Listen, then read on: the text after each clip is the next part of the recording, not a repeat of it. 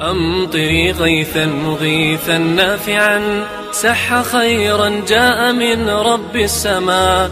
أمطري سقيان ماء دائم جللينا واغسلي عنا العنا.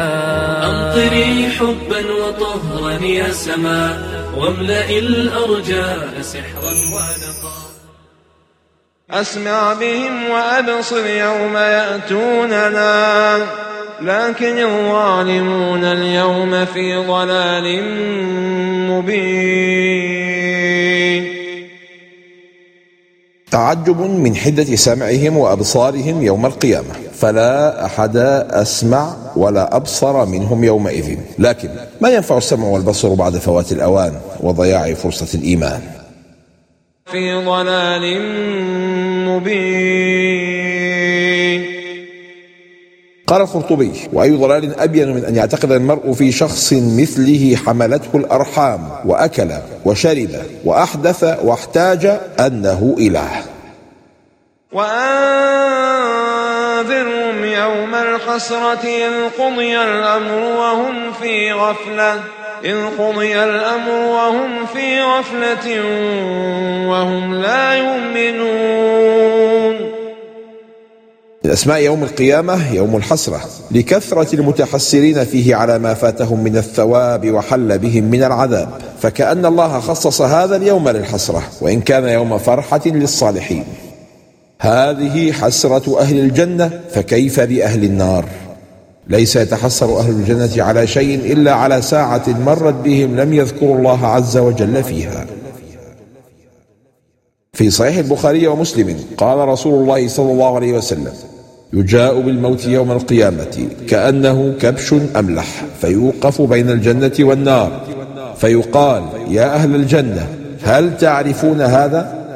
فيشرئبون وينظرون ويقولون: نعم، هذا الموت. قال: ويقال: يا أهل النار هل تعرفون هذا؟ قال: فيشرئبون وينظرون ويقولون: نعم، هذا الموت. قال: فيؤمر به فيذبح. قال: ثم يقال: يا أهل الجنة خلود فلا موت، ويا أهل النار خلود فلا موت. ثم قرأ رسول الله صلى الله عليه وسلم: وأنذرهم يوم الحسرة إذ قضي الأمر وهم في غفلة وهم لا يؤمنون. وأشار صلى الله عليه وسلم بيده عند قوله وهم في غفلة، أي أهل الدنيا في غفلة. إنا نحن نرث الأرض ومن عليها وإلينا يرجعون. ازهد فيما ستورثه لغيرك غدا، واستثمره قبل أن تفقده في تعمير قبرك وزيادة أجرك، حتى يرثه في نهاية الأمر الوارث سبحانه. واذكر في الكتاب إبراهيم إنه كان صديقا نبيا. تسلية المصلحين بما جرى لمن سبق من النبيين خير ما يعين على مشاق الطريق. أمر الله حبيبه أن يذكر الخليل إبراهيم ومن من الله عليه به من كريم الخصال وصالح الأحوال، ليستثير في أمته المستعدين للتحلي به بما أمكن من هذه الخصال. إنه كان صديقا نبيا. قال القشيري: هو الصادق في أقواله وأعماله وأحواله، اللهم اجعلنا منهم. إذ قال لأبيه: يا أبت لم تعبد ما لا يسمع ولا يبصر ولا يغني عنك شيئا. دلت الآية على استحقاق المعبود الوصف بالسمع والبصر على الكمال دون أدنى نقصان، وكذلك قدرته وحده دون غيره على الضر والنفع. كل الخلق ليس لهم قدرة ذاتية إلا ما خولهم الله إياها، فمن علق قلبه بمخلوق أو توهم نفعا أو ضرا منه فقد ضاها عبدة الأصنام. يا أبت إني قد جاءني من العلم ما لم يأتك فاتبعني أهدك صراطا سويا. العالم أحق أن يتبع ولو كان أصغر سنا. الخلاص في اتباع أهل العلم العاملين، والهلاك في الابتداع واتباع الجاهلين. انظر رقة أسلوب الداعية، أخبره بأنه قد جاءه من العلم ما لم يأته بدلا من أن يصف أباه بالجهل. تواضع إبراهيم من العلم، هكذا على سبيل التبعيض، أي شيء من العلم، وليس العلم كله، مع أنه نبي يوحى إليه. لا تعبد الشيطان إن الشيطان كان للرحمن عصيا. طاعة الشيطان لون من عبادته. لا ريب أن المطيع للعاصي عاص، والاقتصار على ذكر عصيان الشيطان من سائر جناياته للتحذير من السير في نفس طريق العصيان، مما يورث نفس مصيره والاجتماع معه في لظى النيران. يا أبت إني أخاف أن يمسك عذاب من الرحمن فتكون للشيطان وليا. تعريف قرآني للحب. الحب أن تخاف على من تحب من عذاب الله، أن يستوجبه بتفريط في واجب أو وقوع في ذنب. قال أبو حيان: وخوفه إبراهيم سوء العاقبة، وتأدب معه إذ لم يصرح بلحوق العذاب به، بل أخرج ذلك مخرج الخائف، وأتى بلفظ المس الذي هو ألطف من المعاقبة، ونكر العذاب، ورتب على مس العذاب ما هو أكبر منه وهو ولاية الشيطان، وصدر كل نصيحة بقوله يا أبت توسلا إليه واستعطافا. قال أراغب أنت عن آلهتي يا إبراهيم لئن لم تنته لأرجمنك واهجرني مليا. هذا شأن القلب إذا أفسده الكفر. انظر كيف قابل الأب الكافر أدب ابنه المؤمن وقوله السديد بالفظاظة والغلظة والتهديد. ارسم البسمات فوق شفاهنا، حرك الأشواق كي يحلو اللقاء، ركضنا يحلو كذاك نشيدنا، وجمال الماء يستجدي الوفاء، أمطري حبا وطهرا يا سماء، واملئ الأرجاء سحرا ونقا. إنه كان بي حفيا. من الحفاوة، وهي الرأفة والرحمة والتكريم. وإن من أسباب إجابة الدعاء حسن الظن بالله عن طريق استشعار قلبك لهذه الحفاوة الربانية. قال سلام عليك سأستغفر لك ربي إنه كان بي حفيا وأعتزلكم. أقصى عقوبة إنجاز التعبير من الابن لأبيه ولو كان كافرا محاربا هو الدعاء له وليس عليه واعتزاله. فلما اعتزلهم وما يعبدون من دون الله وهبنا له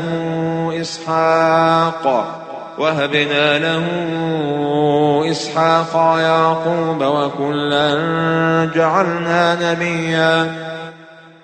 من ترك شيئا لله عوضه الله خيرا منه، ومن خير من نبيين مرسلين.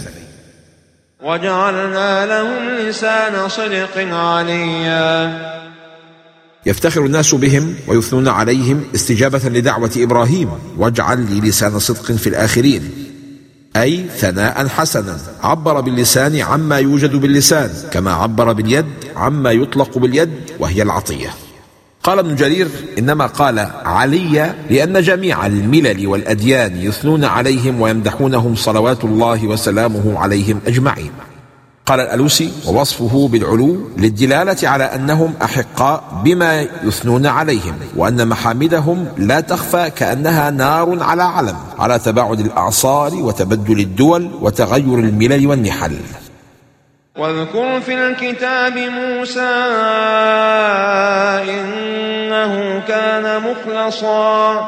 إنه كان مخلصا وكان رسولا نبيا. قال السعدي: قرئ بفتح اللام مخلصا على معنى أن الله تعالى اختاره واستخلصه واصطفاه على العالمين، وقرئ بكسرها مخلصا على معنى أنه كان مخلصا لله تعالى في جميع أعماله وأقواله ونياته، فوصفه بالإخلاص في جميع أحواله، والمعنيان متلازمان، فإن الله أخلصه لإخلاصه، وإخلاصه موجب لاستخلاصه، وأجل حالة يوصف بها العبد الإخلاص منه والاستخلاص من ربه. وقربناه نجيا. النداء اصطفاء، والمناجاة اصطفاء بعد اصطفاء، أي قربناه تقريب تشريف وتكريم عند مناجاته لنا، والمناجاة هي المصاررة بالكلام حيث أسمعناه كلامنا واصطفيناه من الناس لحمل رسالتنا.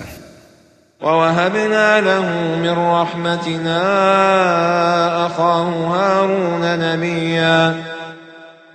من رحمة الله بك أن يسخر لك من يعينك على طاعته ويشد أزرك في تبليغ رسالته. أخاه هارون نبيا. جاء في حديث الإسراء والمعراج أن النبي صلى الله عليه وسلم قال: ثم صعد بي إلى السماء الخامسة فاستفتح، قيل: من هذا؟ قال: جبريل. قيل: ومن معك؟ قال: محمد. قيل: وقد أرسل إليه؟ قال: نعم. قيل: مرحبا به، فنعم المجيء جاء. فلما خلصت إذا هارون، قال: هذا هارون فسلم عليه، فسلمت عليه فرد، ثم قال: مرحبا بالأخ الصالح والنبي الصالح. واذكر في الكتاب إسماعيل إنه كان صادق الوعد. كن إسماعيليا صادق الوعد لا تخلفه، دقيقا في مواعيدك لا تتأخر عنها. وكان يأمر أهله بالصلاة والزكاة وكان عند ربه مرضيا. إذا أردت أن تفوز بنفس الثناء فكرر نفس الفعل مع أهلك، ونادهم مع كل أذان: قوموا إلى الصلاة. واذكر في الكتاب إدريس. قال القرطبي: إدريس عليه السلام أول من خط بالقلم، وأول من خاط الثياب ولبس المخيط، وأول من نظر في علم النجوم والحساب وسيرها، وسمي إدريس لكثرة درسه لكتاب الله تعالى، وأنزل الله تعالى عليه 30 صحيفة كما في حديث أبي ذر. قال القاسمي: وإدريس هو إلياس الآتي ذكره في سورة الصافات، ويسمى في التوراة إليا. ورفعناه مكانا عليا. هي رفعة النبوة أو الرفعة في درجات الجنة. روي أن النابغة الجعدي لما أنشد قوله: بلغنا السماء مجدنا وسناؤنا وإنا لنرجو فوق ذلك مظهرا، قال له الرسول صلى الله عليه وسلم: إلى أين المظهر يا أبا ليلى؟ قال: إلى الجنة. قال: أجل إن شاء الله. في حديث المعراج: ثم عرج بنا جبريل إلى السماء الرابعة فاستفتح، فقيل: من هذا؟ قال: جبريل. قيل: ومن معك؟ قال: محمد. قال: وقد بعث إليه؟ قال: قد بعث إليه. ففتح لنا فإذا أنا بإدريس عليه السلام، فرحب ودعا لي بخير. قال الله عز وجل: ورفعناه مكانا عليا. إذا تتلى عليهم آيات الرحمن خروا سجدا وبكيا. قرأ عمر بن الخطاب رضي الله عنه سورة مريم فسجد وقال: هذا السجود، فأين البكي؟ قال ابن كثير: قوله إذا تتلى عليهم آيات الرحمن خروا سجدا وبكيا، أي إذا سمعوا كلام الله المتضمن حججه ودلائله وبراهينه سجدوا لربهم خضوعا واستكانة وشكرا على ما هم فيه من نعم. فلهذا أجمع العلماء على شرعية السجود هاهنا اقتداء بهم واتباعا لمنوالهم. فخلف من بعدهم خلف أضاعوا الصلاة واتبعوا الشهوات. قال ابن تيمية: قيل لابن مسعود وغيره: ما إضاعتها؟ قال: تأخيرها عن وقتها. فقالوا: ما كنا نظن ذلك إلا تركها. فقال: لو تركوها لكانوا كفارا. إلا من تاب وآمن وعمل صالحا فأولئك يدخلون الجنة ولا يظلمون شيئا. التوبة عمل صالح يمحو عملا سيئا، وهي تبديل الحركات المذمومة بأخرى محمودة، ويا حبذا لو كانت من نفس جنس المعصية. فتوبة اللسان من الكذب بالتكلم بالصدق وكثرة الذكر، وتوبة العين من النظرة الحرام بالنظر إلى المصحف وغض البصر عن الآثام، وهكذا. جنات عدن التي وعد الرحمن عباده بالغيب.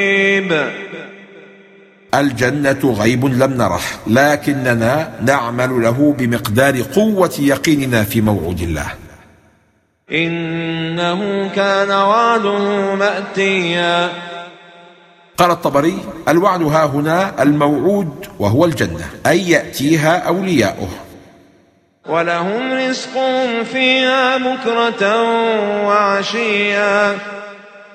ليس في الجنة ليل ولا نهار، لكن المقصود مقدار البكرة ومقدار العشي من أيام الدنيا، أو وقت الغداء ووقت العشاء.